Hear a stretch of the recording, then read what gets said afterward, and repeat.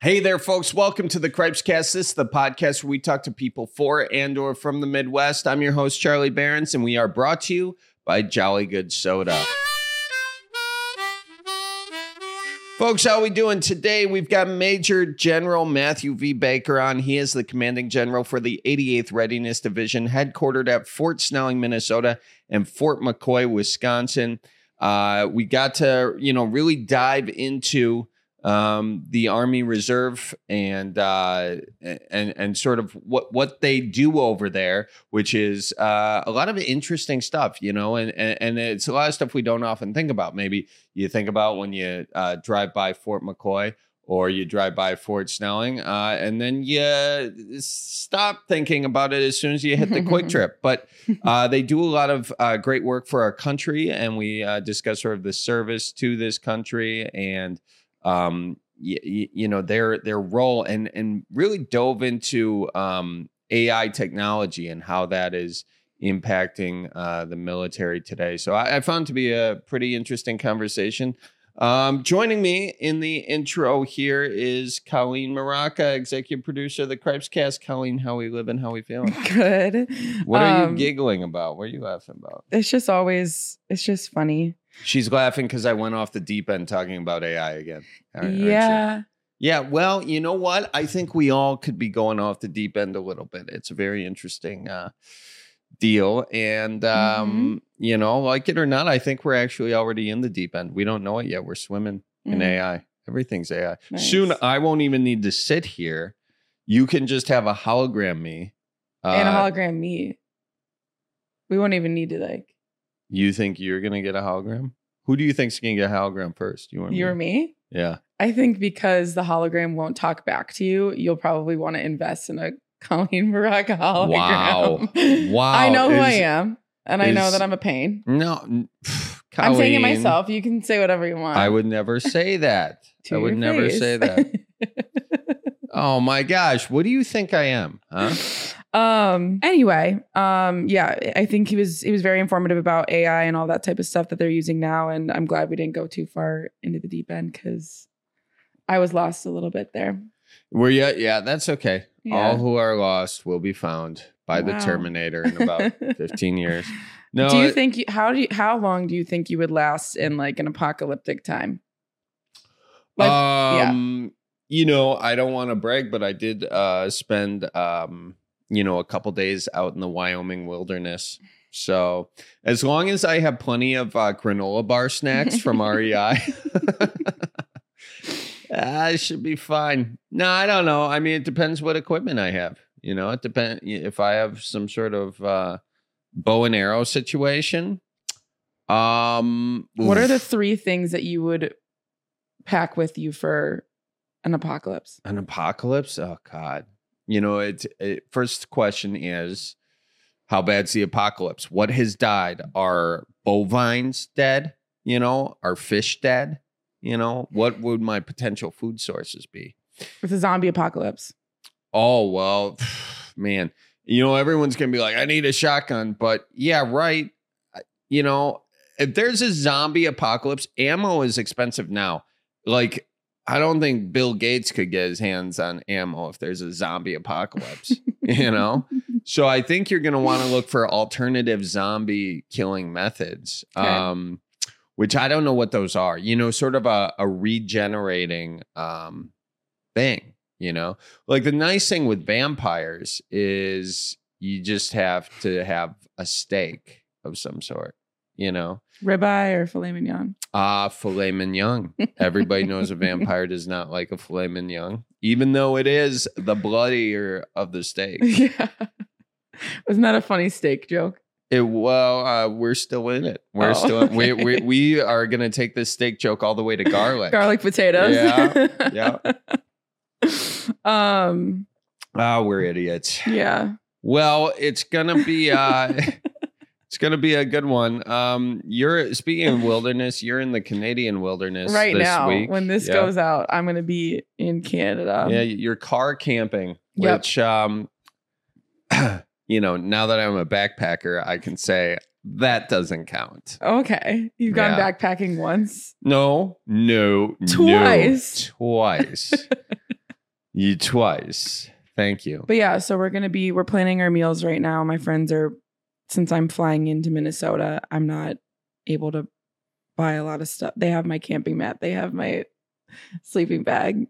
They have my chair. You are the worst camping person to go with. You are everybody's nightmare. You are giving off huge Last Child vibes right now with that. Well, I'm far away and I offered to buy it. Well, like I bought stuff. Yeah. They just have it at their place. You're bringing meatballs. I am. And I actually have a bag here. Okay. What? You have a bag here. Yeah. That. Anybody can use. Anybody in the office. Oh, that's awesome. That's super nice of you. Yeah. Now, are your friends upset that they're like taking care of you like that? Have you, are you going to do something to make up for it while you're in the woods? Are you going to, like be the cooker? Are you going to? I told them I'm going to be entertainment, of course. God, your friends are saints. Yes. Wow. And then I also told them like, we'll use my credit card for like the expenses on the front end. So happy to like be the one to take that. And pay for stuff. Like You guys don't have an app or whatever where you put everyone's expenses. We're gonna do that, but I said I have a credit card that I'm happy to like do that so that nobody feels like the financial pressure when we're there, and I can just let me pay for gas and we'll figure it out. Got it. Well, so I'm doing that. And entertainment. I feel like you should also be on firewood duty. No, that's for the guys. Oh, there are guys going on this too? They can. I don't know how I feel about that. They better be sleeping in separate tents from all the ladies. We split the tent. You're all under God's sky. Just remember that out there. Well, so one of them's my friend's husband. I don't really care. So like that makes it even weirder. That's a marital tent. Makes it even weirder. The marital tent? Good God. No, we're all in one tent. It's gonna be so fun. And it's you guys fine. are all in one tent? Yeah, it's a really big tent. That sounds like a gassy situation. I'm just gonna say that. No beans are allowed in the trip. We're just gonna have actually I'm super excited. My friend's texting about we have a really good like chicken bowl that they make every year. And so I'm very excited for that.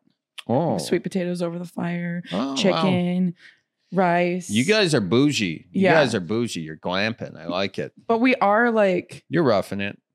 You're out there. We're out there. I'm not going to have a shower for a week. No, I mean, no. Yeah, we're going to be... You're going to do this for a week. Showering. Whoa, so you're going to... We have environmental soap and everything. Okay. I'm basically Charlie Barron's hippie. Oh, that's good. And I'm bringing a Team Soda shirt. So it's going to be... write-off. It'll be a write-off. Yeah. No, that'll be good. Speaking of Team Soda shirts, folks, you can get the Team Soda and Team Pop shirts on manitowalkminute.com or cripescast.com. Just click on the merch section. Also, patreon.com/Charlie Barons for all your behind the scenes and whatnot. Finally, I am on tour, ladies and gentlemen. Head to charliebarons.com, click on the tour section, and oh my gosh, you'll get all the tour dates you want. I'm coming to your town, probably, or somewhere within, 100-mile radius. This is such a great sell. Yeah, I know. Is it worth the drive? Maybe. It is. He's got a new hour and he's got some great jokes. Thank you. I can't stop laughing about. I appreciate you, Colleen. That's a really nice plug. It's very good. Lying through your teeth, but I do appreciate that. So there you go, folks. Head to cripescast.com where you can link yourself into the merch, the tour, whatever it is. All right. See you soon. So where are you at? Milwaukee area? I'm in Milwaukee. Yeah. All right. Yeah. How about you? Today I'm in DC and I'm stationed at Fort Snelling, Minnesota, but I also have an office at Fort McCoy. Oh, okay. Cool. So which one do you like more? I like Fort McCoy more. You do you? Fort McCoy is like a gem in the Midwest. It really is. Have you been out there? Yeah, I have not been on the base. I've been in that area. Well, we'll get you on that base one time. See some training, see some soldiers, because it's a great environment. We'll probably talk more about that. Yeah, definitely. And give me kind of your background to start off with. Where did you grow up with, and how did you get into the armed forces? So, all right. So I grew up in Villa Park till I was like 10, 11, then moved to upstate New York, Villa Park, Illinois.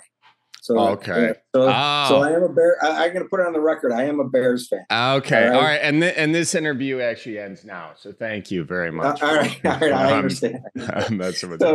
So then I moved to upstate New York. I went to, finish junior high and high school there. My dad was in the military, a Vietnam guy. He was in the National Guard at the time. Yeah. And he said, you know what? This would be a good thing for you to sign up for the military. And so I signed up when I was 17. Why did he say that? Did he think you'd be interested in it, good with sort of a more structured life, 17 plus? What was the reason? I think it was for education. I think it was for structure. Yeah. And I think, he really enjoyed being in the military and had a lot of good experiences in the military. Nice. So then I joined. I went to basic training at Fort Benning, Georgia, the lowest private in the world. And then I ended up going to school at University of Illinois at Chicago. And at that time, the government said, hey, you're a pretty smart guy. We're going to send you to this OCS, Officer Candidate School. And I go, what's that?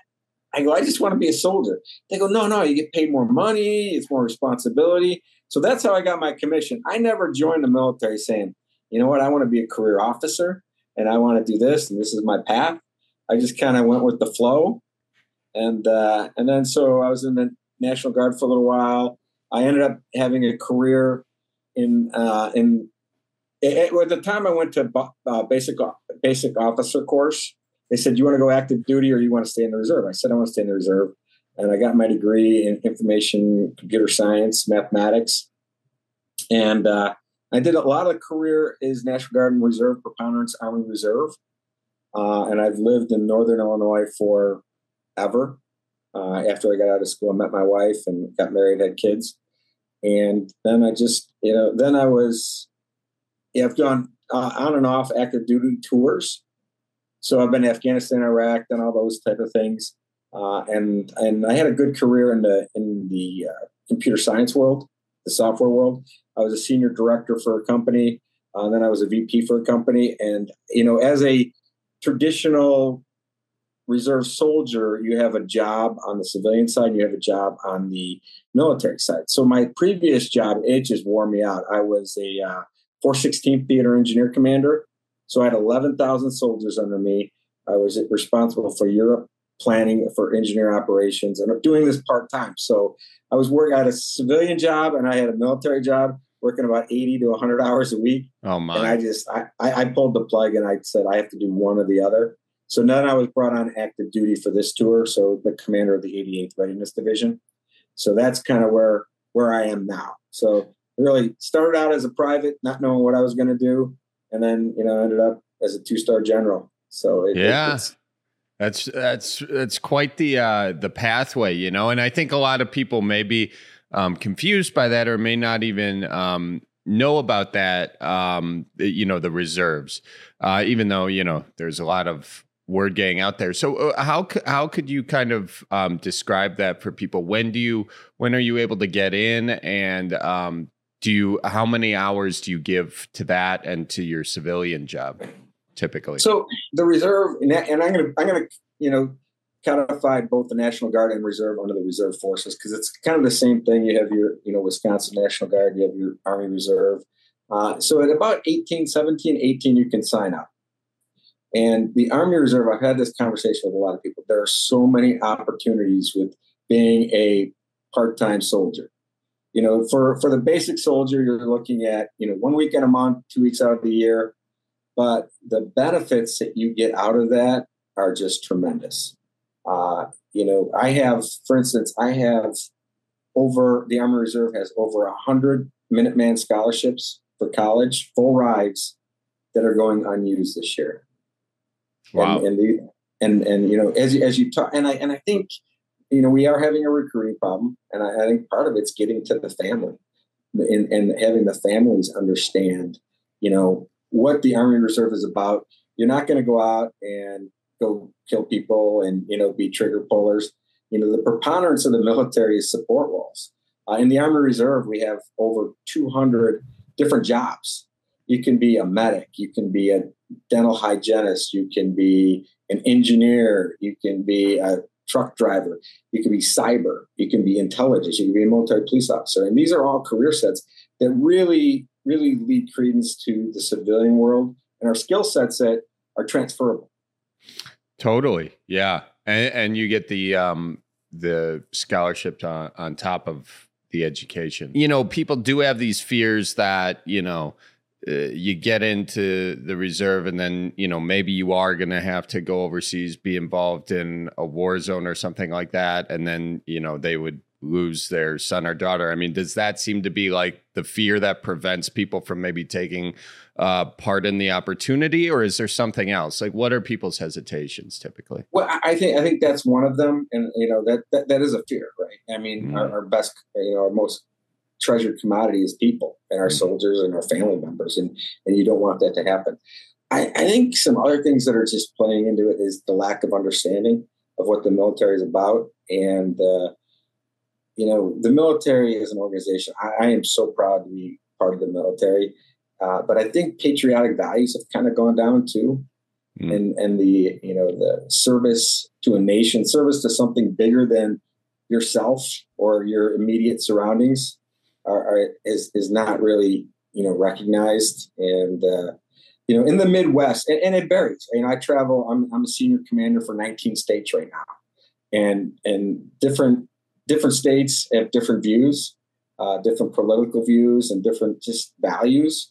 I will tell you that Wisconsin is awesome. Mm-hmm. I mean, Sparta, Toma, those are my second hometowns. It's just a great area. So you look at, why are we having problems recruiting not only the reserve, but the total force? And, I just can't put my finger on it, but I think just the ideas of serving have gone away. And I don't think that people really appreciate what they have in America, the bottom line, and putting out, putting forth some effort to ensure that we have the freedoms that we have. Yeah, I think I think those things can definitely be taken for granted, for sure. I wonder what is it that you guys do on a day in, day out basis to kind of, because there's a whole different levels to the military, whether it's working overseas or maybe it's working here when there's a natural disaster. There's lots of different levels of service. And I wonder if you could describe like maybe the main sort of pillars of service that you guys do, so people know exactly, what they'd be doing if they were to get involved. Yeah. So, a typical soldier, we, for reserve soldier, you come in, you do your 1 weekend a month, or it might be, 2 weekends, depending on what's going on, but you train and we have to meet all the same requirements of active duty. So we have to take the physical fitness test once a year or twice a year. We have to do weapons qual, and we really have to train on what we do as soldiers. If you're a medic, you need to train on your medical skills and keep your certifications up. And then you would do that on your 1 weekend a month, all leading to a collective training event, which is your 2 to 3 weeks, where it could be at Fort McCoy, which is the premier training center in the Midwest, or it could be overseas, training with the active component. I have soldiers in Australia doing an operation with First Corps Talisman Sabre. In my last unit, we did a lot with Europe.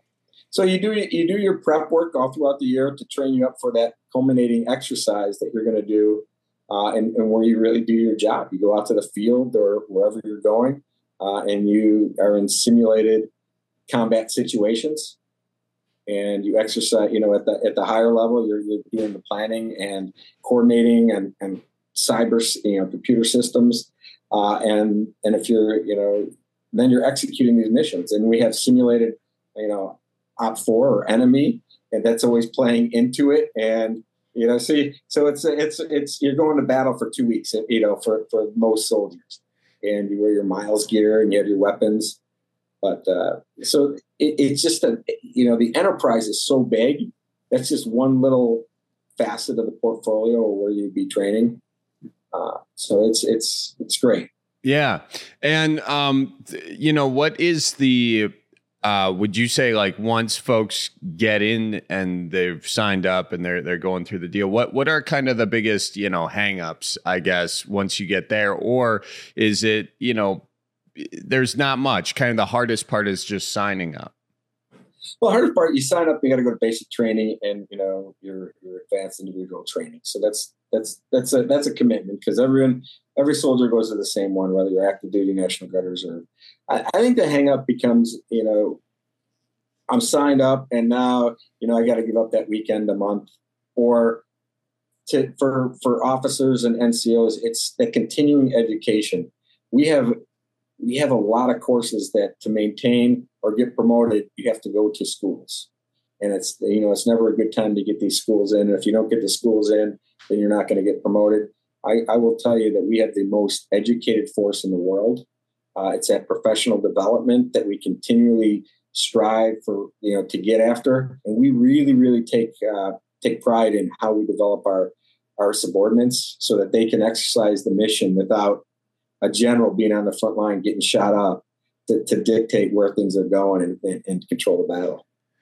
Right. Yeah. And like when you talk about, does that education kind of extend? Because everybody, once you get in, you get you get a scholarship, essentially, correct? Yeah, there's funding. Yeah, once you get in, there's funding. So that's your civilian education. You go in your civilian education. This is the military education side of the house, where as a an E4, a specialist that's going to take on their first.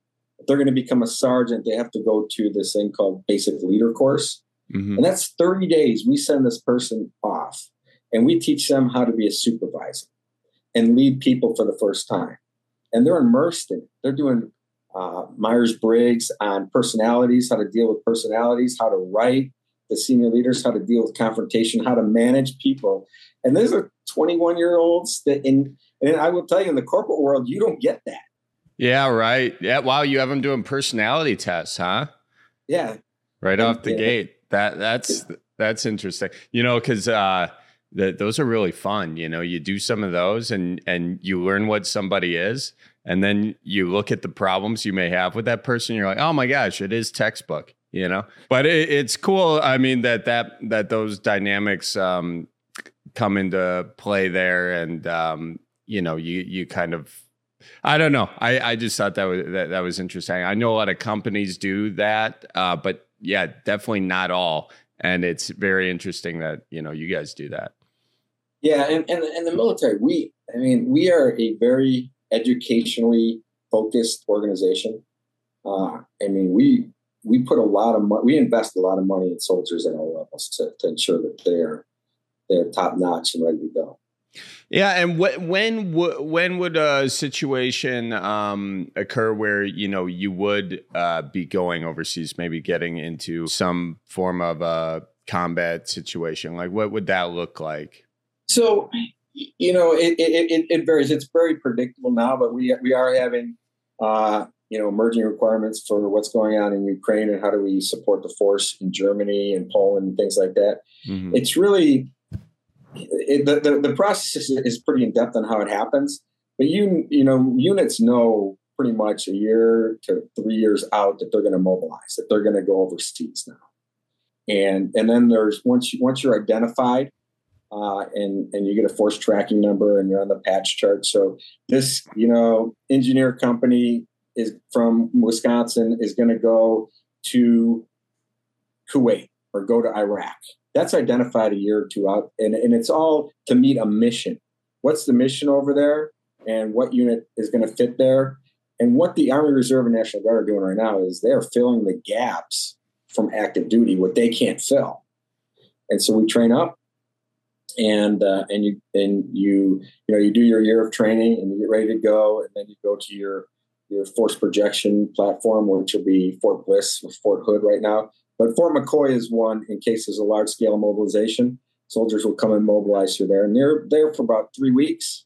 And then you go overseas, you do your mission, and then you come home, and you kiss your wife and your kids and say, "Hey, I'm back," and you go on with your life. It's I simplify it, but it's kind of messed up where what we're asking this to all happen or how this cycle goes, because it's like, all right, Charlie, could you imagine saying, "Hey, honey, I'm gone. I'll see you in a year." That is a very, very tough sacrifice that I think a lot of people make, and I can understand people's hesitation to doing that. And, I respect those who decide to do it, but it's tough. But but the other side is that when you're deployed, it's a different world, and people don't mind being deployed. It's, you're with a group of people that are in the same situation that you're at, right? You're all there every day. Your families, you got them. You try and you do your job. You're working 12 hours. You're working long days, hard days, but I would say 90% of the people soldiers come back and say, "You know what? This is awesome." I think I found the marketing deal. Hey, do you want to get away from your wife and kids for 9 months to a year? Join the reserves. Join the reserves. Yeah. There you go.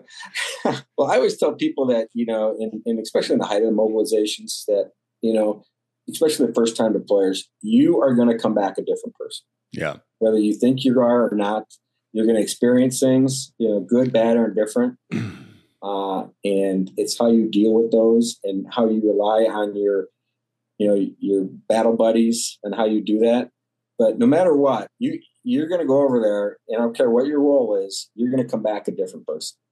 And, and what kind of person do you want to come back as? And you got to really think about that. And they're like, "What?" Because you're talking to 20-year-olds. And I'm like, What do you mean? I go, "Trust me." And then when I see soldiers coming back, then I'll talk to them. I go, "You're exactly right. I'm more mature. I experienced a lot of different things, and it could be very traumatic things. It could be very positive things. But one thing that people have when they're deployed is a sense of purpose, because everybody relies on you to do your job, whether it's fueling up the vehicles at the end of the day, whether it's covering somebody's flank, whether it's, clearing an IED, or whether it's moving a pack, fuel from point A to point B. Every single person has a purpose. And you own that purpose, because if you don't do your job, the mission will fail somewhere along the way. Isn't that an interesting thing? And I've heard that, that's said in a few different ways by a few different folks, even just on this podcast. How do you think the military puts the steps in place for people to translate that purpose once they get out of service? Like, do you know if there's a transitional thing? Because I think that's been a tough thing for some folks I've talked to, is to have such a defined purpose and then lose it, No, and you're exactly right. And if you look, and we have, mental health is a sign of weakness in society, which it shouldn't be, right? Yeah. And that's why we have suicides. But I think some of the suicides that we have during, when we had the influx, was you have somebody going 100 miles an hour and they had purpose in life, and this was their purpose. And they come back and it's like, what kind of purpose do I have now? And I think I saw that in some of the suicide investigations that I was a part of. And it's like, I come back and what do? I work at Walmart. I play this video game, and, is my life worth anything? So you hit it pretty good. Is like, how do we transition that? How do we off-ramp somebody going from 100 miles an hour to maybe 60 miles an hour and still show that they have purpose in life? And a lot of organizations, like, Wounded Warrior, all those kind of organizations do play a good part of that. Sure. And show people and get people together that, I'm part of the Combat Vets Motorcycle Association. Oh, yeah. And got a Harley? I got a Harley. Yeah. Oh, yeah. Nice. You ride? A little. I have a Harley as well. I just got it. All right. I'm really bad. What kind is it? It's a 98 Sportster. All right. So it's a little guy. Well, you didn't need to say it like that, but yeah. But so being part of this organization it's a group of guys, and to be in it, you've had to serve in combat.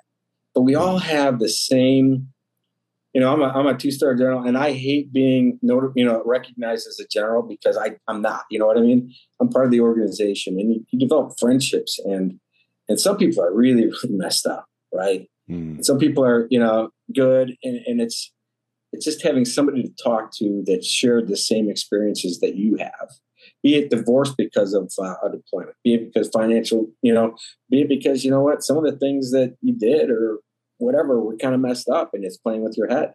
So, I found really good solace in being part of that organization. And there's a lot out there. And I would encourage any soldier or that's retired that may have some issues, find these organizations because it's not smoke and mirrors. It's real people that really care about you. Yeah. Yeah. So, I mean, I think that's great. And, over the years as sort of the realization of the mental health implications of perhaps serving in combat and coming back, do you think the military is taking, those are organizations outside of the military that, people started to put together. Does the military, are there adequate ways for people to find these things when they return home? Or is that something that maybe the military as a whole could kind of get better at advocating and getting, veterans linked up with? No, the military is doing all they can. We're part of different programs. Again, we put a lot of effort into this, and we, every suicide investigation, is briefed at the highest level. Yeah. And, we want to figure this out. You can't, and I mean, it's like, how do you get, some side of someone's head and say, hey, this is a bad idea. Don't do this. So we do a lot of research, and we put a lot into trying to find better programs to take care of soldiers. Mm-hmm. I will tell you that one thing, suicides in the Army Reserve are down a little bit, which are good. Mm-hmm. What I did see for a while was suicide ideations, where, and this is where I think successful training has come in, where we train soldiers, hey, there's help, and also training NCOs and their battle buddies to how to treat somebody that, how do you deal with it? Hey, I come up to you and say, hey, Charlie, I'm thinking about killing myself. I'm done. What do you do? Right? What do you do? How do you take care of me so that, and we've gotten a lot better at that.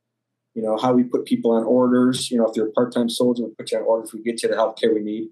So we are getting a lot better at that. Yeah, it is a tough thing. And, but what you're saying is that, is it part of training now to kind of, pick out these sort of maybe early signs of suicide, or and then there's a protocol and all that in place? Yeah, we do suicide prevention training. That's a yearly requirement. Uh-huh.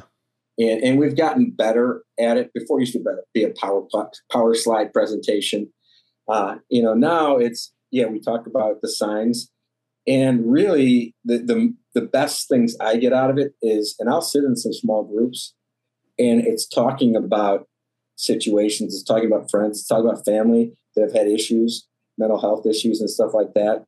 And I think taking it from a PowerPoint presentation to, everyone sits around and we just talk about it, and, not forcing people to talk about it, but talk about it and get it out there and really understand that it is a problem and we need to address it. And sometimes we'll get people coming out of those sessions like, you know what, I need some help. Yeah. And get that. So. Yeah, no, that's really great that's the direction. Yeah, it is a tough thing. I mean, we've all had friends who have, gone down that road, both, in the military and otherwise. All right, we are in the dog days of summer. The dog days, folks. It's the peak heat season. What better way to cool off than to sip on a jolly good soda? That is just so refreshing. On a nice hot summer day like today, Colleen, I prefer a cream soda. Why are you laughing about I that? prefer probably, I'm looking at the soaps to remind me of the flavors. I like the fruit punch. Fruit punch. That's my vibe. Nice. Yeah, fruit punch is tasty. And of course, for those old fashions, Jolly Good Sour Power. It is heaven in a can, ladies and gentlemen, right there from Random Lake, Wisconsin. And finally, folks, give your car a nice tune-up with the help from the Fleet Farm. They've got a huge selection of cars, batteries, motor oils, wiper blades, and so much more. Also spark plugs. Plus, their auto center can get you set up with a fresh set of tires to help out with some routine maintenance. Put the penny on your tires. See if it's time to turn into the Fleet Farm. Your car's going to be running smoother than ever after you get hooked up with the best over at the Fleet Farm. We love it. And finally, folks, cripescast.com.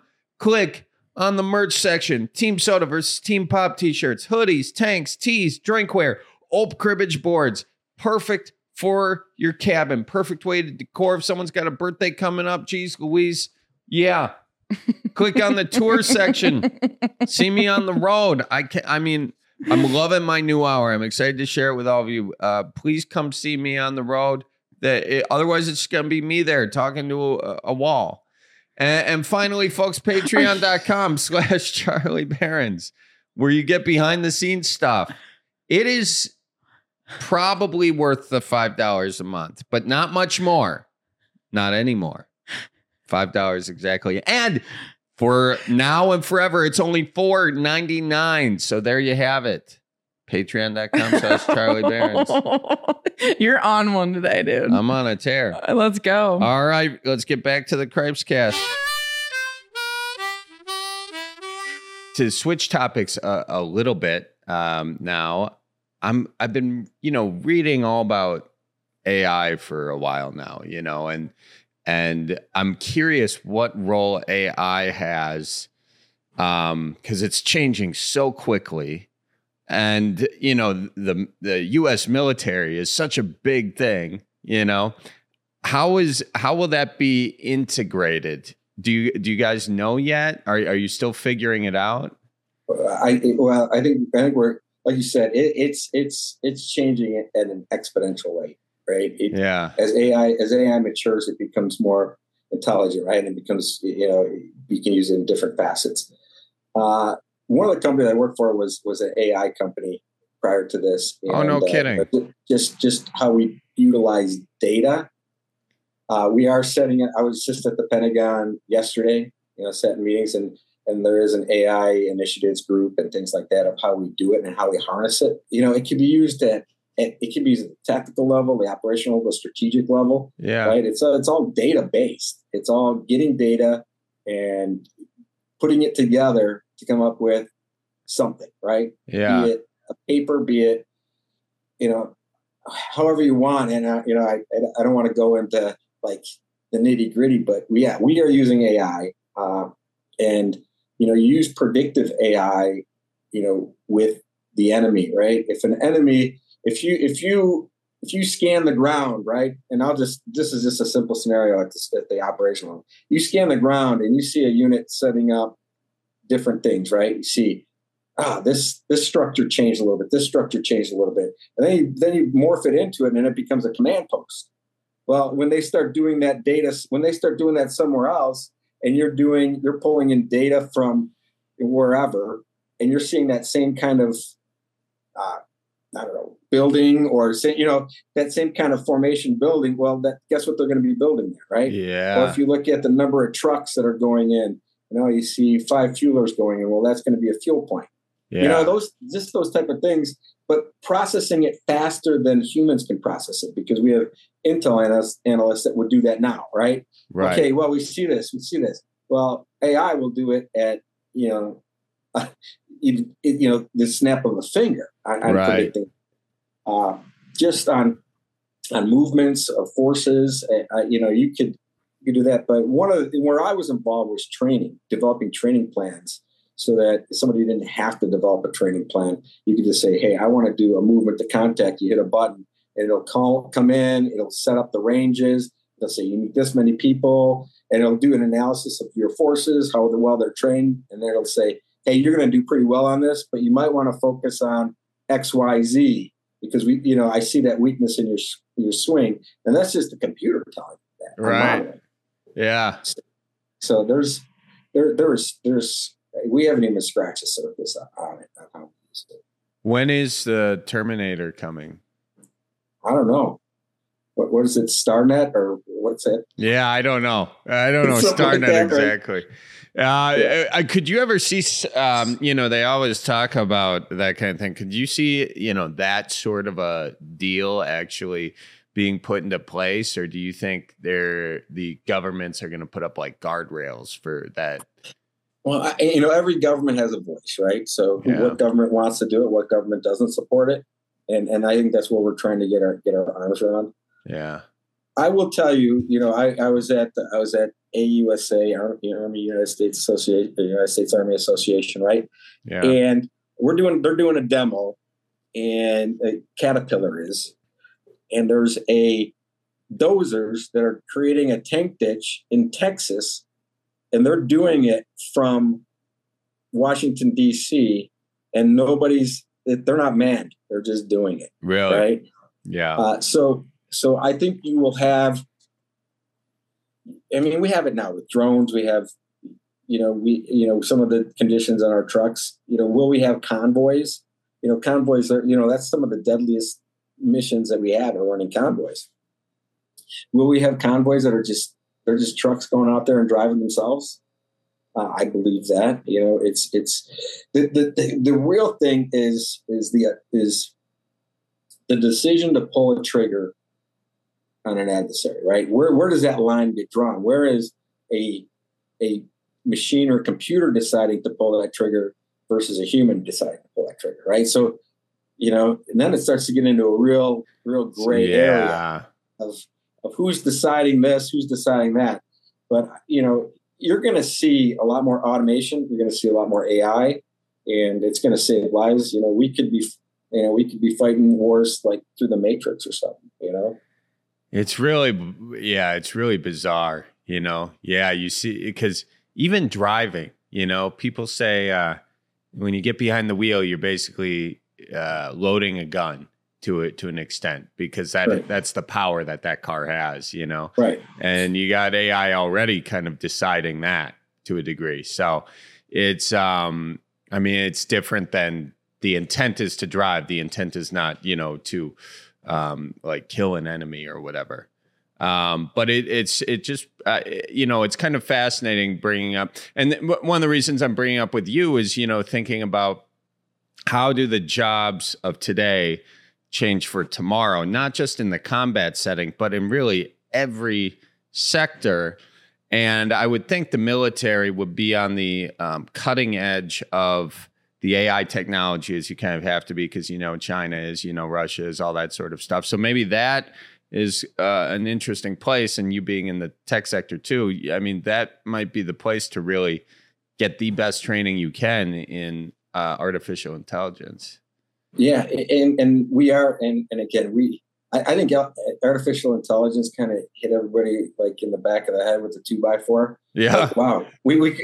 Wow. What's this AI? What, a year ago, we weren't really talking about it. No, but then it started writing everyone's term papers and cover letters and emails and texts to their girlfriends. And now they're like, holy smokes, what is this thing?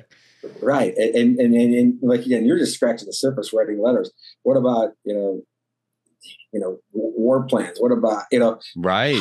What about fighting the fight? What about developing new technology through AI on how we conduct war? I'm telling you, this is, and really one of the key things in the Army Reserve is cyber, right? So cyber defense, we pull a lot of soldiers in for that, and intelligence.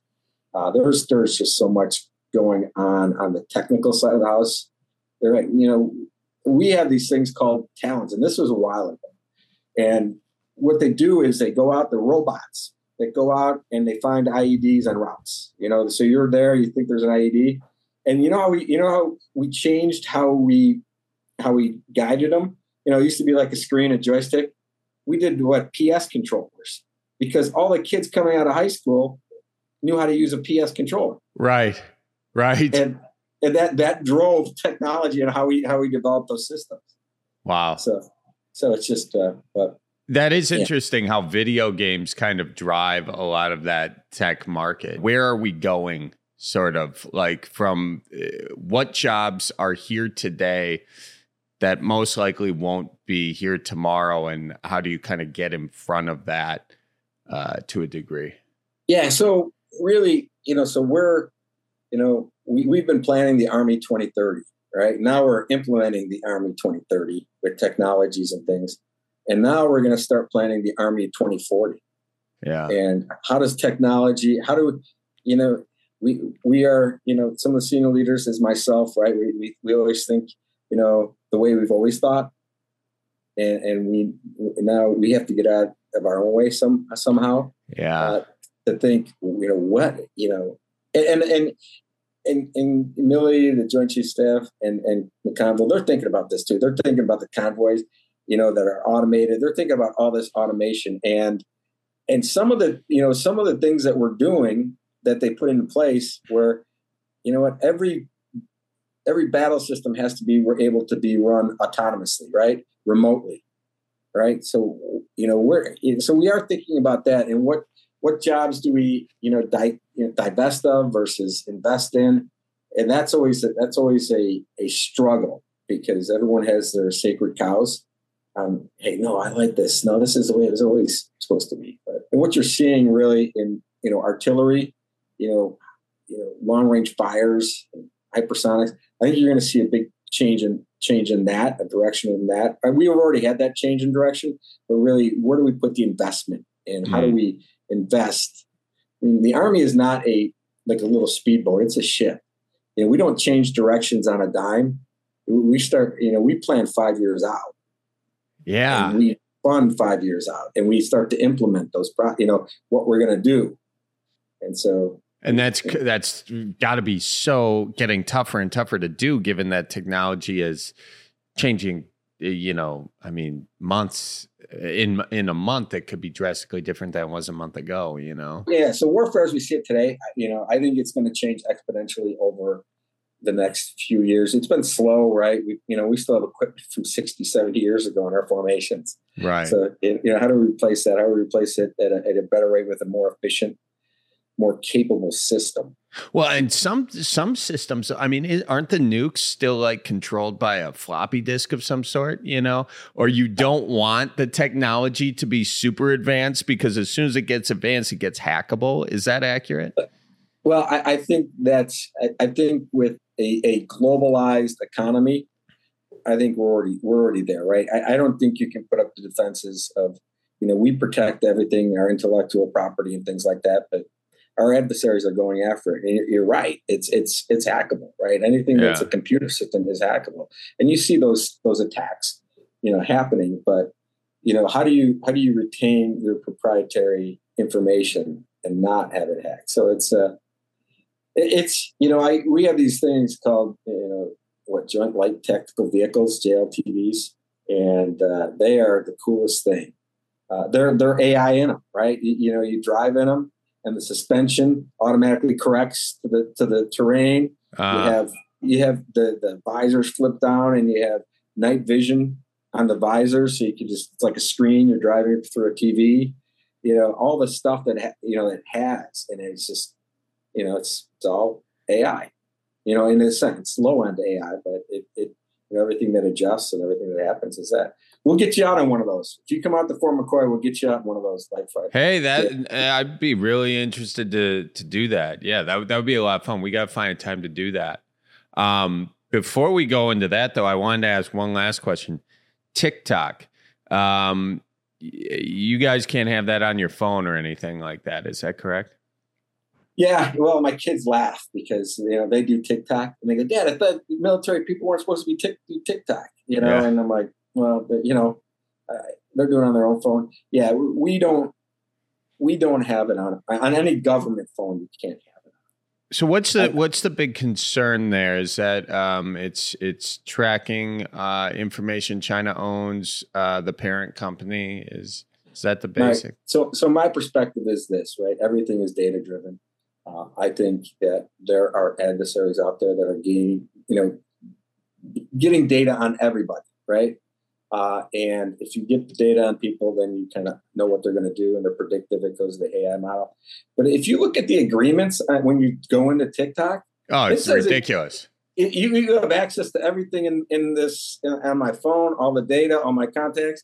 You're giving away all your information to an organization, however they use that organization, and and then I don't think it's clearly defined of what vulnerabilities are in there. So years ago, I was in a meeting and a guy, it was a military meeting. A guy brings in his phone, his smartphone. He goes, "You know what? This is the reason we don't lie. It was hacked." He goes, he had somebody hack it for him. But look, it looks like it's off, but somebody's hearing exactly what we're saying here and what we're doing. So does that software introduce those vulnerabilities? I don't know. Is it collecting data on you? Yes. So that's why we don't want it on a government phone. I mean, you have emails, you're doing your emails, from your phone. Do you really want somebody seeing my government emails or your emails? Privacy, I think people in general have really set aside their privacy or accepted that their privacy is not private anymore for the ease and simpleness that they get with technology, right? Mm-hmm. There's a trade-off there. It's not exclusive, like, hey, you're going to have a private world and you're going to have all this technology. I don't have a Facebook page. I don't have all this stuff. I have people that do my unit's Facebook page, but I don't use technology. I won't until I get out of the military, because I don't want people to know what I'm doing. Not that I'm doing anything bad. No, but of course, just you're in a vulnerable position, being in a position of power to a degree. And I understand that quite a bit. And also, just generally speaking, I mean, our next president, or in 10 years, let's say, whoever is running for office, I bet you there's going to be, in the same way there was the WikiLeaks dumps or the whatever, they're just going to dump their entire phone file, whoever hacked it, and then you're sifting through that like the tax returns, looking for dirt and whatnot. But the real question is, at that point, will there be so many deep fakes that nobody will even believe that? And will truth even exist in 20 years? I don't know. That's the rabbit hole I go down, You're exactly right. What is truth, right? Truth is what people believe and form opinions and decisions based on that. And that's that disinformation thing, right? Yeah. How AI, getting back to AI, how AI can create disinformation. Yeah. It's wild. It is absolutely wild. Well, I think it's really cool that, you're, the job you've chosen, and the career path and your dedication to service and how it all kind of comes together. I think it's a very interesting line of work to be in. What would your goal be of sort of coming on this podcast? Are you looking to get more people involved? Would you say that's kind of it? Or I would say getting the message out that that the reserves are an option, and and it plays a role in the reserves alone. So Fort McCoy brings about $2 billion to that economy, for Toma, Sparta. So and we at Fort McCoy, it's about 2,500 civilians and military people that live there full time and are part of the community. And if you look at Wisconsin in general, just for the reserve piece minus Fort McCoy, we're bringing about $350 million to the economy, and there's about 4,000 soldiers that train in your neighborhoods, and so we are part of the community. And really, the option of joining the Army Reserve is out there, and just have people think about that. It's always great that people, thank you for your service and things like that. But, we need more people to serve. We need good people, and we need the continued support, of our populace, of the people living, not only in Wisconsin, but, nationally. And we don't want to lose that. The military has been seen as the most credible career. You have the lawyers on the bottom, military's on the top, and we're starting to see that skew a little bit. And I think it's because really disinformation, just different information coming out about the military, like you're going to die, or we're political, we're woke, we're whatever, which necessarily isn't the truth, right? You got to control, the narrative that gets out there. But my goal is just to say, hey, if you're a young person, or you're a family member of somebody that's in college age or getting up there, think about the military, think about the Army Reserves, think about the National Guard, think about serving, and let's get that the value of patriotism back in society, because there's a lot of people that just like yelling out there. You know what I mean? From either side, from the front seat of their truck, or their bedroom or wherever. Yeah, yelling into the phone and just yelling into the abyss. Yeah, we've created a very weird society. But I think there's a lot of great people in it, and there's a lot of great avenues to find productive things to do. This being one. No, I agree, and we'll definitely get you. My staff's in contact with yours. If you ever want to do something, come out. Fort McCoy. I see some training, a lot of training going on this month. A lot of training. Okay. That would be very cool to do. I am on tour. But let's connect and see if we can't find a date that, can get out there. That would be very fun. Yeah. I will tell you, being a 2-star general is kind of cool, right? I get a lot of respect. I've always people work for me and everything like that. But when I tell people I was coming on a little podcast with you, my status went up like tenfold. Oh, wow. Really? Oh, geez. So I was sitting with my buddy. We're in the Pentagon, and we're in this meeting, a policy committee meeting, and he's from Wisconsin. Yeah. And I go, you ever hear of Charlie Berens? He goes, Charlie Berens? He goes, yeah. He goes, my family and I love him. I go, I'm going to do a podcast with him tomorrow. He's like, you got to be shitting me. He goes, really? Yeah, he goes, you're joking with me, right? So I want to give a shout out to General Litinsky and his family. He lives in Milwaukee. Great guy, great family. His daughter goes to West Point too. Oh, wow. Well, you got to tell him I says hi and make sure he knows to watch out for deer out there. Yeah. A lot of deer. They're out there. Well, they're closer to you than they are to me. I'm in Milwaukee myself. Yeah, I was coming back one day from Fort McCoy to Snelling. I saw 2 dead bear on the side of the road. No. Yeah. 2 dead. Was it a mom and a cub? No, it's 2. It was 2 full-size bears. You gotta be shitting me. Yeah, it was crazy. On the side of the road. On the side of the road. Yeah. There's a lot of animals up there. So there are. Not only the deer, the bear. Yeah. I couldn't imagine hitting a bear. No, you're not. That car is totaled. Yeah. Yeah, those are big. Yeah. Those are big boys. Yeah, and gals. But we will hook up. Get you out there. Kind of.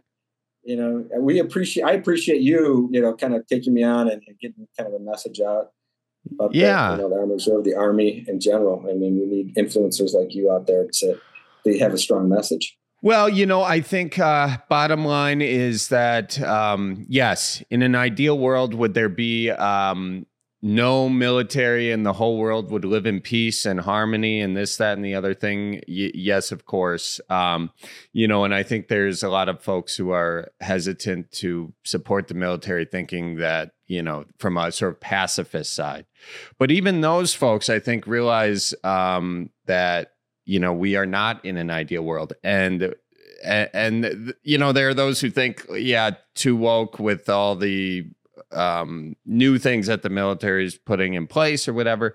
Bottom line is it's a representation of our country to the world. And there's so many different things you can do within the military, whether it be the tech side, you could just whatever job you can imagine, it exists in the military in some form. And it's a great way to, just serve. And I'm not saying everybody, I myself didn't serve, but finding ways to give back in some way, whether it's through the military or otherwise. But the military is a very organized way to find maybe something you're good at, gain skills and to go forward, you know. Does that seem like a fairly good pitch to you? Did I miss anything? And that's an awesome pitch. That's an awesome pitch. You know, the artist, you know, the service to a nation, right? That's something bigger than you and I. So that's awesome. Well, real good. Well, thank you for coming on. And, you know, I would like to connect and maybe we can get some dates from your folks and get out there and hang out for a little bit and see what's going on. I think you would enjoy it. I think it'd give you a little bit of different perspective on, you know, kind of what we do, especially, you know, seeing the reserve and National Guard soldiers, a lot of them from Wisconsin out there. I think you'd be a good thing, you know, to have out there. And I think it's like I said, my status went up tenfold being on your show. So, well, yeah. I really appreciate you coming on, and I would like to get out there and say hi to everyone. That would be fun. All right, we'll coordinate that. Hey, thanks again, Charlie, and really appreciate the time. Yeah, no, thank you, and do watch out for deer and bear. Okay. All right. We'll see you soon. Go Bears. All right. No, go Packers. F the Bears. Okay, I had to get that in. Bye-bye. All right, big shout out to Major General Baker for coming on the show. Thank you all for listening. Make sure you follow us on the Cripescast. We got @Cripescast on all your platforms. Okay, patreon.com/Charlie Barons. Huge thanks to Colleen Maraca for the doing the EP on this Cripescast. Big thanks to Hannah Milos for editing this. And if you're wondering why our videos on social media look so amazing, it's Hannah. It's Hannah. She's a wizard. I like to call her the editing wizard. That's very creative. I like that name. Yeah. And I go, you're a wizard, Hannah. Yeah. You know, she's a wizard. I call her that every day. That's good. Yeah. That's good. But yeah, if you're ever wondering why the videos are looking a lot better, Hannah. She's a skilled gal. She is. All right, folks. Well, you keep her moving out there and make sure you watch for deer, and we will see you next week. So roll out the barrel and get the band brewing. Life's got you down, just keep her moving. It's on Wisconsin, the Badgers say it's the old Wisconsin Jubilee. You know, sometimes when you're ice fishing, you put your foot in the walleye hole and go ass over tea kettle and you think you're done. No, you gotta keep her moving.